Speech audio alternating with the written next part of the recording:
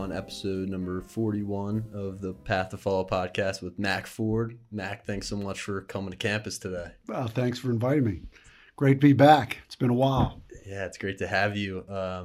So what's it like for you now? What are you up to now that you're coaching girls lacrosse at NDP? How's that going so far? So it's my passion. So the girls' game is a great game. This is my 6th season coaching at Notre Dame Prep.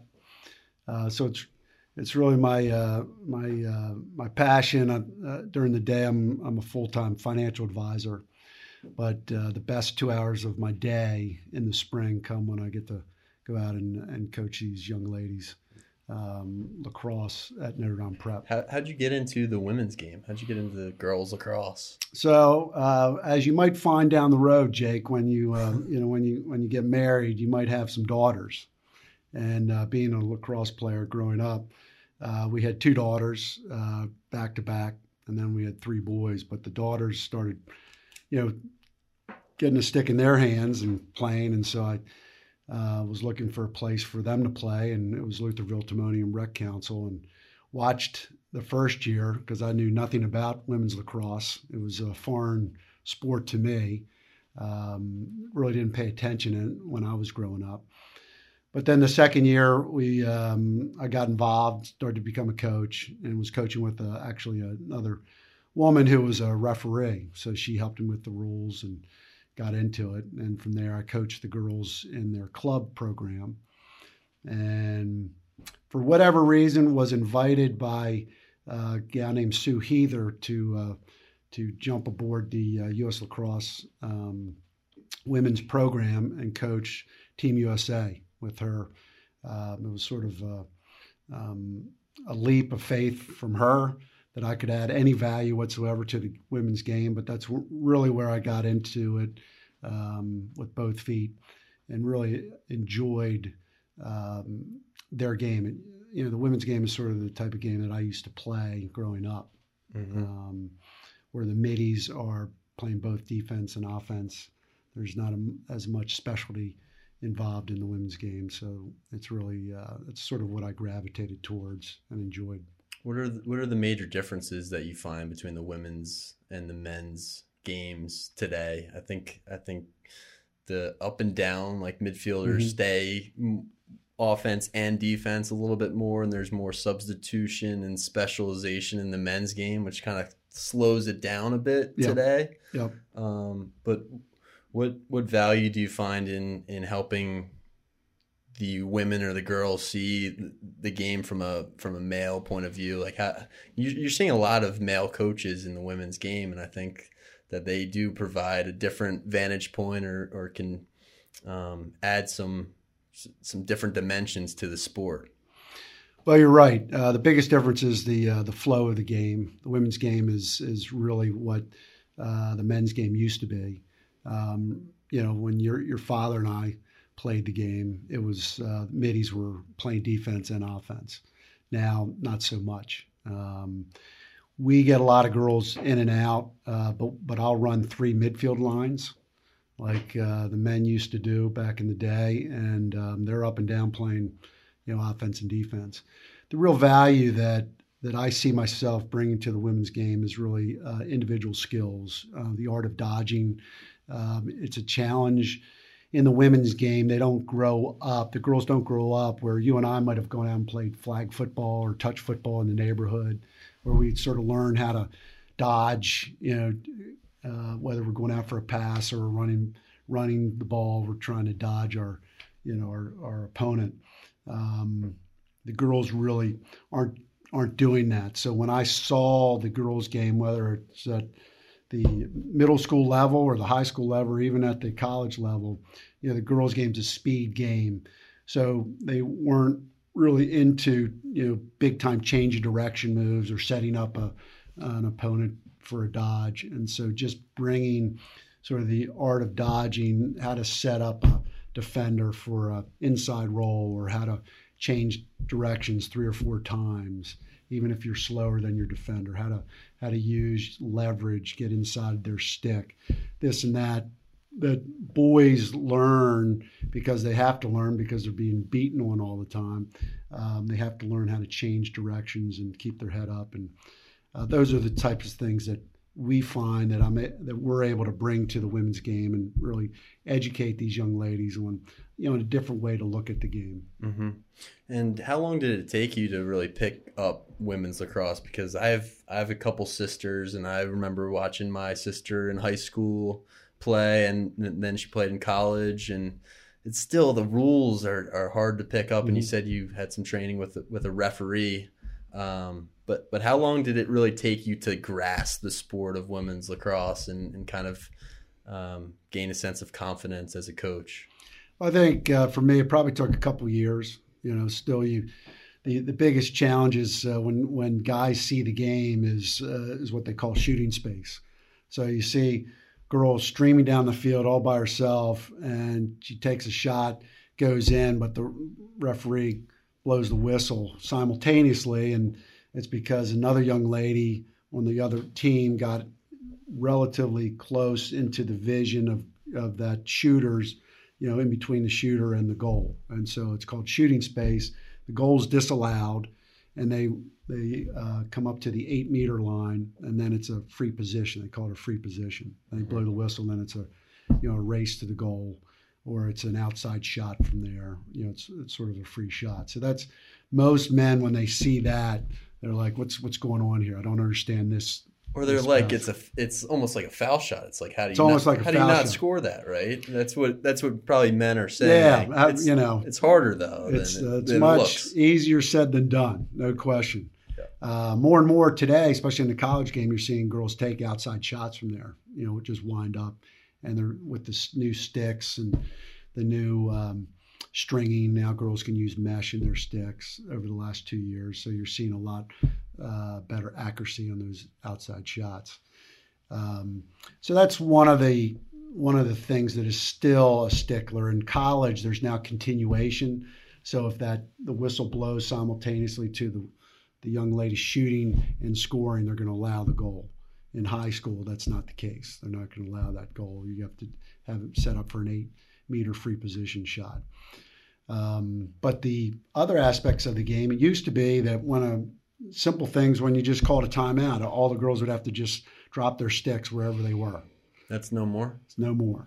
So now you have free movement, and even if you get whistled, if I'm clearing the ball and I get fouled, get whistled, I can continue on. I don't have to stop. I can stop and have the fouler go behind me 5 meters, but I can continue on. So if you watch the women's game now, it's free movement. So even on a whistle, nobody has to stop. It's not like freeze tag anymore. Girls are moving just like the guys' game. And if there's a foul, it's not a flagrant foul, you can as a ball carrier, you can decide when you want to go. So literally, some girls don't even stop. You'll hear a whistle, but no longer will they stop. It's interesting you have that choice, like mid-flow of stopping or continuing, playing through the whistle. So if you see it now, it's much more of a free-flowing. The only really differences now are when they have an 8-meter arc around the goal. Well, it's not around the goal, but it's in front of the goal. And so that's called the critical scoring area. So any fouls within that area will result in an 8-meter shot. Mm-hmm. As a defender, you can't just stay in that 8-meter area. It's also like basketball. It's a 3-second call. Mm-hmm. So you have to be within a stick. Actually, in high school, it's an arm length. In college, you get away with a stick length from your opponent. But if there's a 3-second call in that area, then that results in an 8-meter shot as well. But those are the big differences. But the actual stick work, we were able to bring a lot of what the guys do with their stick work to the women's game as well. When I coach girls, I work on stick work, working with their wrists a lot more than just pushing the ball with their arms. The sticks that the girls now get to use have really been revolutionized. So the stringing now, 2 years ago, they allowed mesh pockets in girls sticks, which is terrific. So there's a lot of opportunities to grow the women's game, not only rules wise, but also just equipment wise. It's really revolutionized the game. Gary Gate has a number of sticks he and his brother Paul have designed that have really a lot of girls enjoy using them. Something that I've noticed from watching women's is they understand timing of cutting, I think even a little bit better than men do today. That's just almost a lost art in the men's game because it's so specialized today. And you might have a crease attackman or a couple attackmen, a couple middies who know how to time their cuts well, but the women are always moving, always picking off ball, always timing their cuts. I think pretty well. I think that's something that the men can learn from the women. Well, it's also the free flowing of the women's game where you're not waiting for a line change, right? So the middies are constantly moving from defense to offense, and so they're recognizing fast break opportunities, secondary break opportunities, and so they do a very, very good job of cutting off ball, moving without the ball.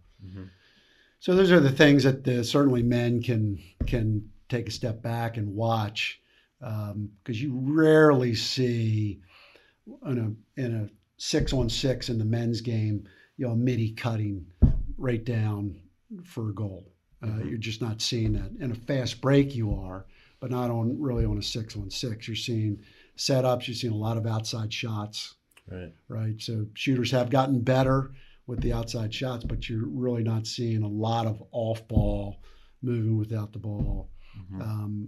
But the better teams, whether they do it on themselves, the better teams, you do have that nice flow in the men's game. I mean, that's the difference. Everybody's good, but what teams work off ball the best, I think, have the advantage. Off ball chemistry for sure. Mac, I'd love to know a little bit more about your time at Gilman and maybe the first time that you came to Gilman or decided to come to Gilman for school. What was that like, your first time coming here? So it was interesting. I applied to come to Gilman in the 7th grade, and Reddy Finney, who was the headmaster at that time, called my dad after I took the exams and said, we'd really love to have Mac as a student here, but he's not quite ready. And, but I have a specialist here that can really get him up and ready. So my 7th grade year, I tutored and then at the end of the year took the exam again and passed it. But so I was grateful. I didn't want to do that. I had no interest in getting extra tutoring at that time, but I was, hindsight, it was fantastic that Mr. Finney called my dad and had him come in and they came up with a game plan to help get me in. So came in the 8th grade at the old middle school. It's been redesigned since I left. But at that time, I remember coming in, and I had just started playing lacrosse, maybe in the 6th grade, but I broke my leg in the 6th grade, so I didn't really play. Then I played in the 7th grade rec program. But I came in and saw these racks and racks of these lacrosse sticks. So all these middle schoolers brought in a lacrosse stick, and instead of carrying them to class, they put them in these racks. And I was like, man, this is it. Everybody must be incredible at this game of lacrosse here. I'm excited, but I'm at the bottom of the barrel. But got to know people very, very quickly, just because for me, we would have break and we'd go out on the basketball court in front of the middle school, and I'd play basketball. Got to know a lot of people really quickly because I could play basketball back then.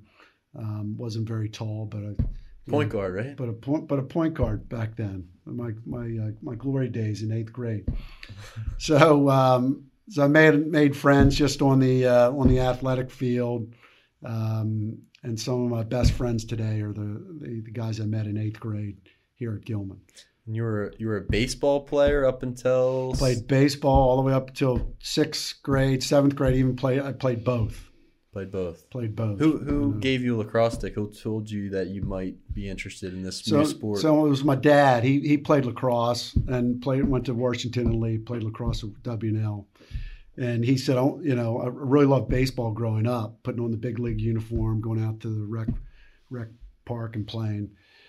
So that was I really enjoyed that, really enjoyed football and basketball. And he said, I'm going to let you play baseball, but, I want you to play lacrosse, try it out, see what you like, and I have a feeling that you're going to really like it better than baseball. And it's like, oh, no way, Dad.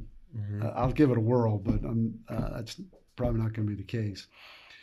So I enjoyed it, but really started to really enjoy it, when I came here and started to put a lot of time in, seeing that I'd watch the varsity play, go out and seeing some of the great players. My dad actually took me in 1976. We came here before I even went to Gilman. I was in elementary school. We came and watched Gilman, had a great team in 76 play. And I was like, wow, it's a great game. So we would throw the ball in the backyard, but I didn't really play organized lacrosse until around the 7th grade.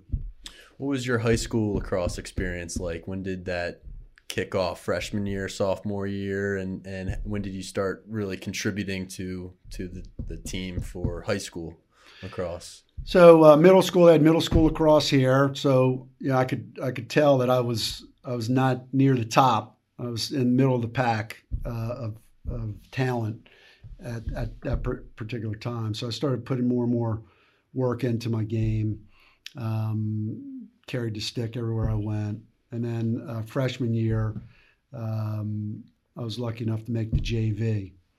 And that was a great thing for me at that particular time. And didn't really play a whole lot. It was sort of like the fourth man, but they didn't really play the fourth man a whole lot. So, but I would get in and to wrap up some games. And we had a really good team. We won the JV championship at that time. And the varsity also had a really good team at that time as well. I think they won the championship as a varsity. So my good friend Del Dressel, who was on your podcast a while back, he made varsity as a freshman. And at that time, there were really only a handful of Gilman guys who ever made varsity as a freshman, let alone play and start. Another guy was a guy who I watched before was a guy named Jim Wilkerson. It was a Gilman sports legend. So Del made it. I was on JV, and then the next year, really wanted to make the varsity. Coach Dave Allen came to me and said, you're really the last one cut, and I want you to go and be a leader on JV and play JV. Come up and play for me the next year. So I was really disappointed in that, but when played JV, had a great JV career that year. Had a ball, won the championship again. I learned what leadership was all about. And then the next year came up and Dave Allen retired. And so we had a brand new coach, a guy named Mickey Fenzel came in. And so I made varsity and started and had a terrific year. And we had a very good year that year. And then the next year we tied with St. Paul's for the championship. There was no championship game, unfortunately. And then was lucky enough to go to North Carolina after that. So when I talk to my girls at Notre Dame Prep, we have over 100 girls come out for 3 teams, and we don't cut. So there's a spot for every girl on our team. But in today's game, everybody wants to make varsity as a freshman. Their parents want them to make varsity as a freshman, and at least as a sophomore, they got to make varsity, and they're crushed if they don't. But I tell the girls right away that I did not make varsity until my junior year. And being cut from varsity my sophomore year was the greatest thing that ever happened to me, because if I had played varsity my sophomore year, I would have literally not played. And there's a difference between practice and playing a game. And you learn a lot in practice, but you learn the most when you play in a game, when there's more pressure involved. And so by me playing in that game as a JV prepared me to come up and catapult and sort of leap a couple of players that were ahead of me that were already on varsity when I got to varsity the next year playing as a junior. So I have no problem cutting a young lady, sophomore, freshman, to play JV if I think they're going to be really good. And they might play for us at that year, but they might be better on JV. I'll cut them to JV. Get some experience playing some games, get the leadership experience, which you talked about, and you can make some jumps the next year on varsity and actually get out there for sure. Exactly.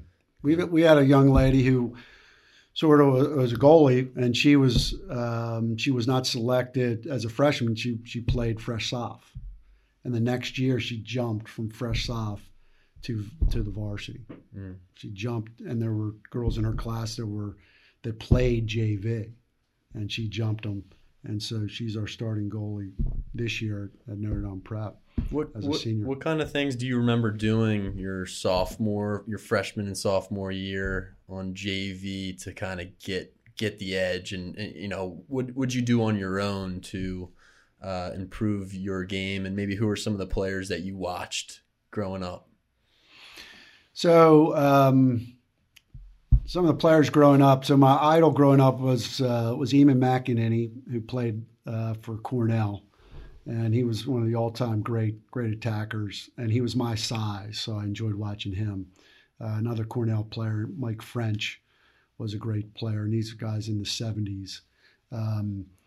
There was a guy who would go down to Mount Washington and watch MLC in Mount Washington play, a guy named Bob Grebe, who was a great attacker, and I watched how he moved with and without the ball, and he was also my size. So I would constantly look for players that were sort of my size, about 5'9", 5'10", what they did with the ball and without the ball. And my dad was the one that really said, Mac, when you go to these games, I want you to pick out the best player on the field and watch what he does with the ball and does without the ball, because what you do without the ball is just as important. So I'd watch them, and then I would go out and I strung lights up in my backyard, and I'd come home from basketball practice or football practice, off season, and just go out and practice for, hours at times, because I just loved it. I felt like practice was like a game to me. Mm-hmm. And so it was just a joy to be outside. And it could be freezing out. It didn't matter to me. I had my gloves on, my stick. I was working on dodging. I was working on shooting, that type of thing. So it's really, and I tell the girls that I coach, it's really what you do when no one's watching determines the type of player you're going to be. Yeah. It's not coming out here now when everybody's here. You're going to get better as a teammate, but it's what you're doing off season. And what your motivation is to determine what type of player you're going to be this season. You're not going to get enough reps just at one NDP practice. Right. You have to go home and throw against the wall and go out with a bucket of balls on the weekend and shoot. And I try to tell some of the younger guys that I do lessons with, because parents want their kids to be really good, and they push them, which is great, but it really is that obsession. Like you have to be out there when it's snowing and actually kind of enjoy it. Like you have to have a sick obsession to really make those leaps if you want to be really, really good. How did the UNC commitment, how did that transpire? What was that like? And were you always looking at UNC? Did you want to go to UNC, or did you have some other options in mind? So back in the day, there was a summer league called Heroes, and there was down in Anne Arundel County, there was a Heroes Summer League, and also in Baltimore County, Howard County combined. So I grew up in a place called Sherwood Forest in the summertime. Our parents had a cottage down there, so I played in the Anne Arundel County Heroes League, and we would play within that league different teams, but we would also play Baltimore's Heroes League. And so the coaches would come to that summer league and evaluate talent. There was no club lacrosse at that time. It was just a summer league. So Willie Scroggs of North Carolina, I didn't know he was there, but came to a couple of my games, and I guess I played well, and so I was on his radar. So I thought I was going to go to maybe Washington and Lee Jack Emmer was the coach there. They were Division I at that time. My father went there. Cornell was another one I was really interested in, mainly because of Mike French and Amy McEnany, and their great teams back there. And Richie Moran was the coach there. But then my senior year, I got a call from Coach Willie Scroggs, and he said, "We're interested in you. We'd like you to, come play at North Carolina." So, needless to say, I went down there and loved it. And at that time, they were the up-and-coming team. They were the team that a lot of all-metro players from the Baltimore area and a lot of great players from Long Island were gravitating towards and coming down. And so it was sort of a no-brainer.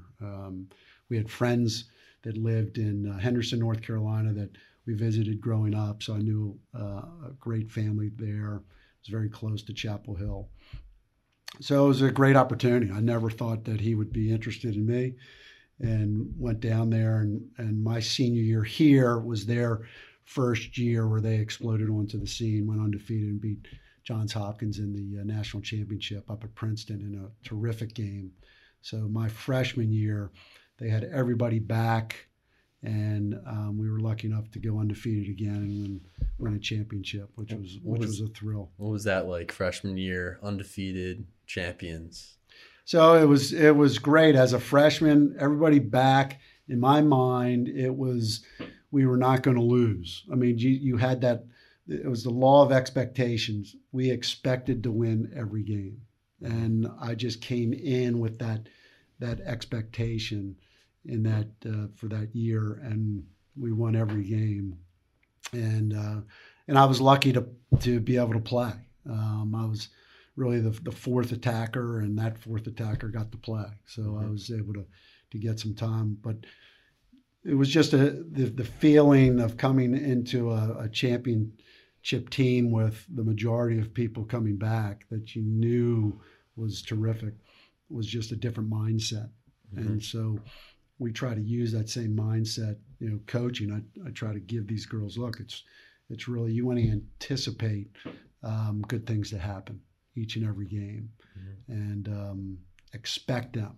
And I think if you expect it to happen, and it's not a cockiness, but you're expecting to play well, you're expecting to do what you can do to the best of your ability, I think you're going to find good things happen constantly. What was it like playing for Hall of Fame coach Willie Scroggs for 4 years?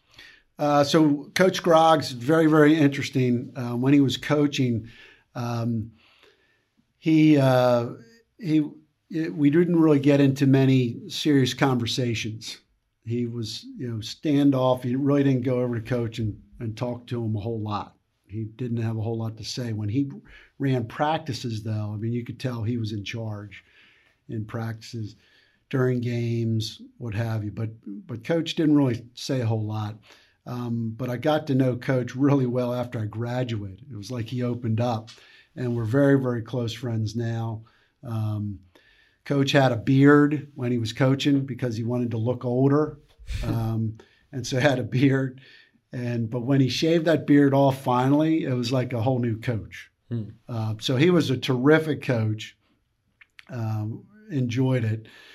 But our relationship is even better now, which is great than it was playing for him, because there's more communication. And I was a senior captain, and so we'd have a lot of communication that period of time. But now it's great, and if I need tickets to a North Carolina basketball game, he's the first one I call. So he's my go-to. Thinking back to your experience at Gilman playing lacrosse, is there a moment that is really memorable to you, or a game that really sticks out into your mind playing lacrosse here? Well, it was such great memories. I mean, I think as a competitor, you always think of the one that got away. And so my senior year, I think of two games when you mentioned that. One was we played Boys Latin early in the season and just crushed them. We played really well. I think we won 19-6. So last game of the season, pouring down rain. we're thinking, well, let's just get this over with, because a lot of the guys had a prom to go to later on that night, and we didn't want to delay it till the next day, right? So come out here at Gilman and play it, and so mentally we just weren't as sharp as we needed to be. Ended up losing in overtime, 10-9. Great game in the mud. So that was a memorable game. Still don't hear the end of it from all my friends from Boys Latin on that game. Then another game that year, we played St. Paul's. We beat St. Paul's, at their place, and over here on our family day, packed crowd. St. Paul's went up big on us. They had a terrific team, and they were up by at least 7 goals, and we came back and had an opportunity to tie the game at 15. Last second shot, and just missed, went off the pipe, and they beat us 15-14 in a great game. But those two are memorable games because we lost, but they were great games because just the inner workings of the mentality of our team on the Boys Latin, and then on the coming back on the St. Paul's side of things. Yeah. So we still were able to win a championship. We had to share the championship because there was no championship game, unfortunately.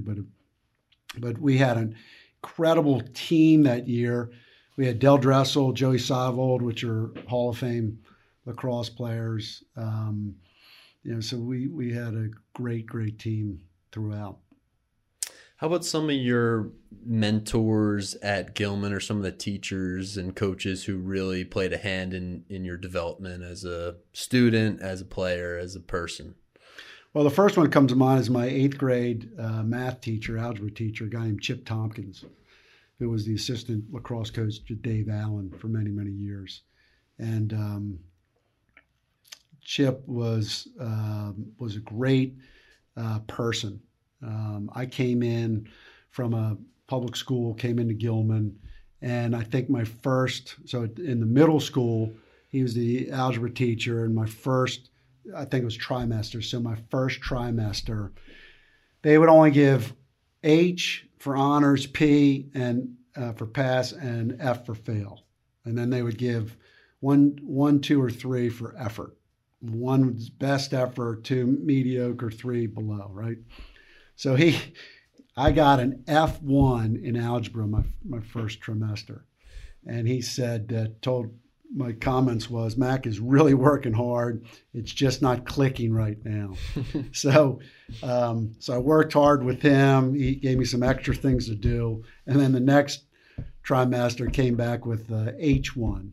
And so that was great. And he helped me over some issues I was having in algebra. And then on the lacrosse field, he was one of the middle school coaches, and I'm playing catch with him 8th grade year. And he says, Mac, I really want you to use your wrists more. Use your wrists. You're throwing them more with your arms. I really want to get your wrist nice and supple and use it with. And so it just clicked. I started throwing a lot more accurate, a lot more juice on the ball when I'm playing catch back and forth. And that one tidbit, I'm teaching that today to my girls. Yeah, you were talking about that. Use their wrists more. Yeah. And so going all the way back to 8th grade, I was at the right place at the right time for this great teacher of both academic and athletic. He got with me, saw something I wasn't doing, and corrected it and helped me go forward. So right away he had a great impact. I mean, all the teachers were terrific here. Mm-hmm. I can remember taking a math class with Mr. George Chan Lee, who was a legendary lacrosse coach here and what have you. But he was a stickler in his class. I mean, you had to do it, and if you didn't do it right, you were back on Saturday, with him doing it better. And that was a great person to learn from too. The discipline and getting it right. And if you didn't do your homework correctly, you're coming back and doing it right in front of him. Love it. But we had some great they I guess there's probably a couple still around, but I know many are no longer here.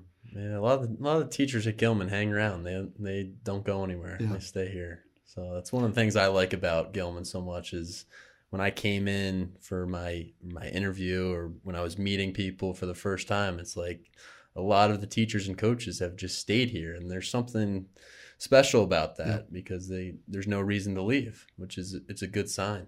Well, it's great. I mean, you're the former athletic director, Tim Holly. Yep. I remember watching him as an 8th grader. He was the star of the football team, player of the year. And Gilman had a great football team that year. And I remember him going on the pen and doing some great things and then coming back to Gilman and then becoming the athletic director. And now I think he's over in advancement.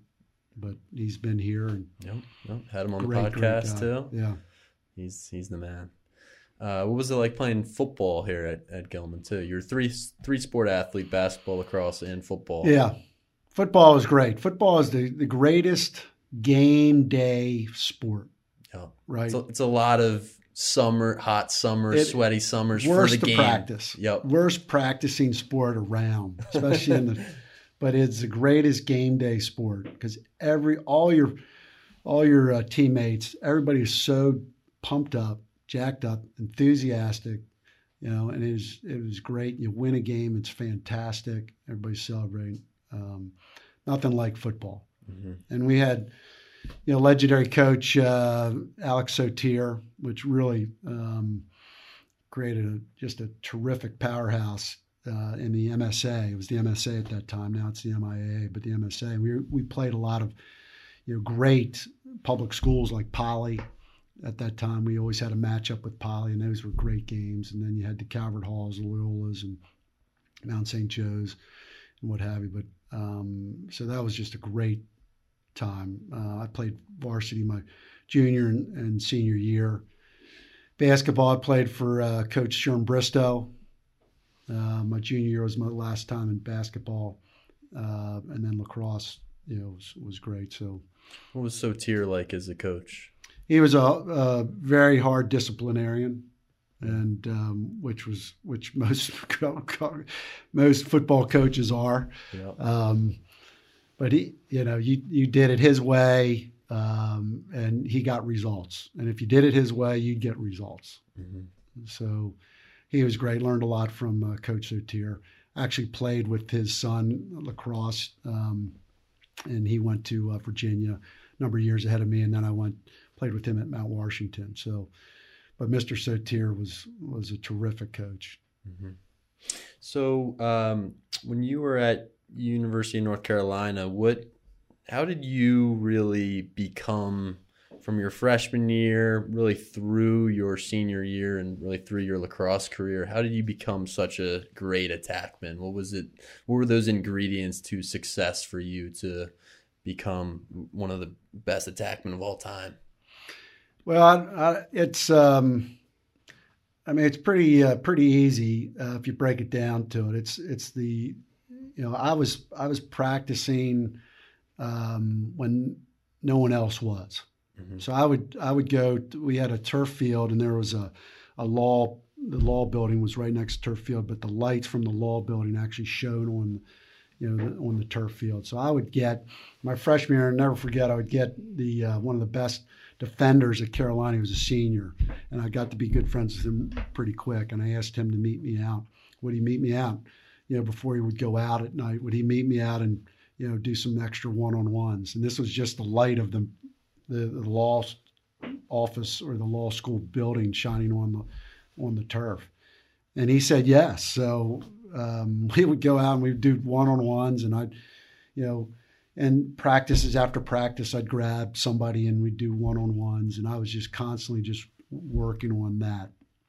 And because I'd gone up to when I was still at Gilman, I'd go up and practice at Hopkins Homewood Field. And I remember watching Jeff Cook down at the other end of the field, and he was just practicing his moves. And he would be diving, coming around the goal and diving and shooting, And I was just watching and he was first team All-American. So I was like, well, I guess that's how he got to be that way. So I just got consumed by practice. Mm-hmm. And then I'd watch other great attackers, what they did, with the ball, without the ball. And I think just practice paid off, and that's all I could really say. It's there, and I tell these girls, there's when I coach them, there's no magic bullet. It's the girls who are playing are the ones that are practicing when no one's watching them. They're out in the backyard doing something. They're consumed by it, and I think when it becomes a game to you, when practice becomes a game that you enjoy practicing so much that it's no longer work. Mm-hmm. I think those are the ones that are really excel and get to be, great players in whatever sport. For sure. And I love the advice of watching a player, because I try to tell guys that too. Find a player who has a skill set that you don't, or maybe plays a position that you play, but has developed their skill set, and try to emulate that on the field. It sounds simple, but it's such valuable advice. Watch someone. So I'd love to get to your book recommendation today, if that's sure. That's all right. Would you bring sure. it I brought the copy. I have about 10 or 12 of these books. It's called How to Win Friends and Influence People by Dale Carnegie. My father gave it to me back in the day. He said, "You really want to read this book," and it is the greatest people skills book of all time. It's a very easy read, but it has unbelievable points that help any young man, young woman, older man, older woman deal with people in a much, much better way. Because we're always selling ourselves to not only our friends for the very first time, our spouses, our girlfriends. I mean, everybody's a salesman. Mm-hmm. It's not like that, oh, no, I don't know how to sell. You're selling yourself every day. So this book really gives a person great insight into, and Dale Carnegie goes over different stories to bring his points to home, but it's great insight on basic people skills, mm-hmm. the art of listening, the art of the most important thing in a person's life, is their name, and you want to get really good at knowing names of people you meet, mm-hmm. because that's the sweetest sound in their lives, is hearing their name called. So I have this bookmark in one of my great sections. It's called In a Nutshell: six ways to make people like you. And he goes over 6 principles within this chapter, and then he gives a nutshell of it. And so I have a bookmark all the time here. And to give you an idea, one is principle 1, become genuinely interested in other people when you're talking to them. Don't talk about yourself. The other principle is smile, constantly smile when you're talking to others.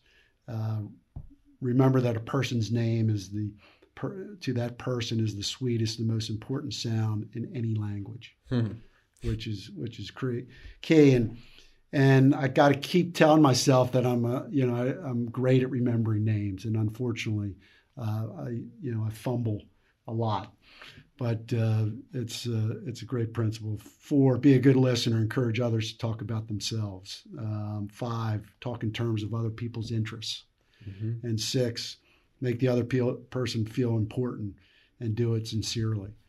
So great nuggets throughout the book. It's a classic, but it's still available anytime. And so I had all my kids read it. I give it to them today. I say, here, you want to reread this, right, because it's important. For whatever you do. I mean, sales is teaching. I feel like I'm in sales. You're in sales. It's just personal relationships, and it's getting people to buy in. Got to buy into the Great Gatsby in my class. Like, I have to be able to sell that to you and make you want to read more of it. Right. Not really. I mean, the book does that on its own, but I have to make the class interesting for you. So I think that's super important, that book. And when did you first pick it up?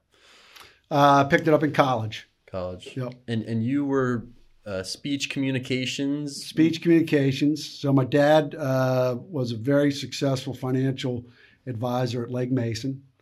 And so in the back of my mind, I always thought that I would get into sales, even though I was sort of a quieter person.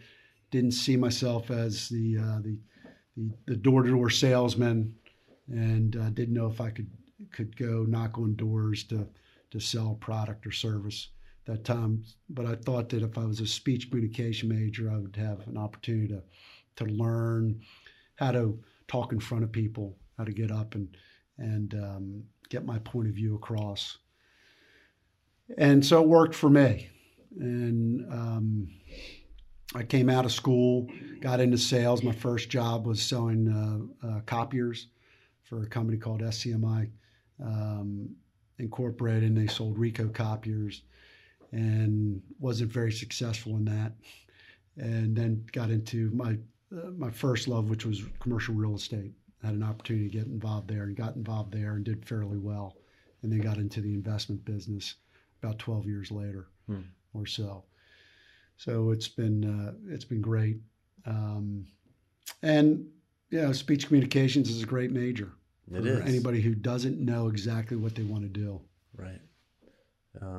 If you could teach a senior elective or a course at Gilman, do you have any ideas? Would you teach a speech communications? I guess that's kind of like an English course, but is there any course that you would teach that you feel like high school guys should know how to do? I think all high schoolers should be a course in finance, on personal finance, how to invest, how to save, what interest means on a credit card, how to use a credit card, how to keep track of expenses, how to budget, all things that really schools don't teach in high school. Mm-hmm. And, they don't really teach in, it's not a mandatory course in college. Right. And so you have so many people coming out that really don't know how to handle money when they come out of school. They come out of school in debt because they're borrowing to pay for school, but they don't understand when they start working, how to save, how to budget, what it takes to invest, how you can become very, very wealthy over a long period of time, investing a little at a time. Mm-hmm. So that would be a great course that any school that I'd like to teach at any school if I had the opportunity. It's just something that I see by being in this business, that most young people have no concept of. For sure. Awesome. Well, Mac, thanks so much for coming on the podcast today. Is there anything we didn't cover that you think we can touch on here at the end, or do you think we did all right today? I think we did a great job today. Great job. I enjoyed being on here. I just found out about your podcast just a couple of weeks back, so we need to get the word out to the alumni. Yeah. Here's another question that I've been asking some of the guests: is there anyone from your time at Gilman or anyone involved in the Gilman community that you think I should try to get on here and talk to a little bit? Well, there's plenty of great alumni to come back and talk. I would say, athletically, if we just looked athletically, have you had Jim Wilkerson on? I haven't. I need to get Jim. He was probably one of the all-time great athletes to ever come through Gilman. His son's playing on the team. He's a freshman on is he? On the team. Okay, so you got to get Wilkie here. Another great guy. He's been very successful. This guy named in the 70s. This guy named Dave Hubeck. He was a great attacker and then played at Princeton. But he is a very fascinating guy. He'd be interested. If you could ever get this guy Chip Tompkins back, former teacher. Yep. He lives down in Virginia. He was a great coach. I thought he was going to be my coach. I mean, when Dave Allen left, I thought Chip Tompkins was going to be the coach, but for whatever reason, they went a different direction. But he would have been a terrific coach. Mike Sotier, son of Alex Sotier, great defender for Virginia, but would give you some great insight into Gilman and that area of football, and he's a very successful contractor. Awesome. Yeah. Thank you. I'll try to get those guys on, and best of luck to you with this season with NDP. Hope you guys have a good one. It sounds like things are looking pretty good, shaping up well in the second game, right? Yeah, second game tomorrow. And good luck. We're excited to be out every day. We're just thrilled. Yeah, it's the best. It's the best. Doesn't get any better. Especially with this weather out there. Oh, my gosh. Well, and the facilities that you all have here now are unbelievable. Yeah, it's ridiculous. It's great. So do you ever use the field, the turf field for lacrosse, or is it just the grass field for lacrosse? We've been using Brown, the turf football field, until Chanley gets a little bit greener, a couple more weeks here. Right. So you use both? Use both. Okay. Usually practice on Chanley in April. Mm-hmm. So, but yeah, amazing fields. We're excited about it. Good time to be a coach here, Coach. That's great. Thank you very much for coming on. Thank you. Appreciate it. Absolutely.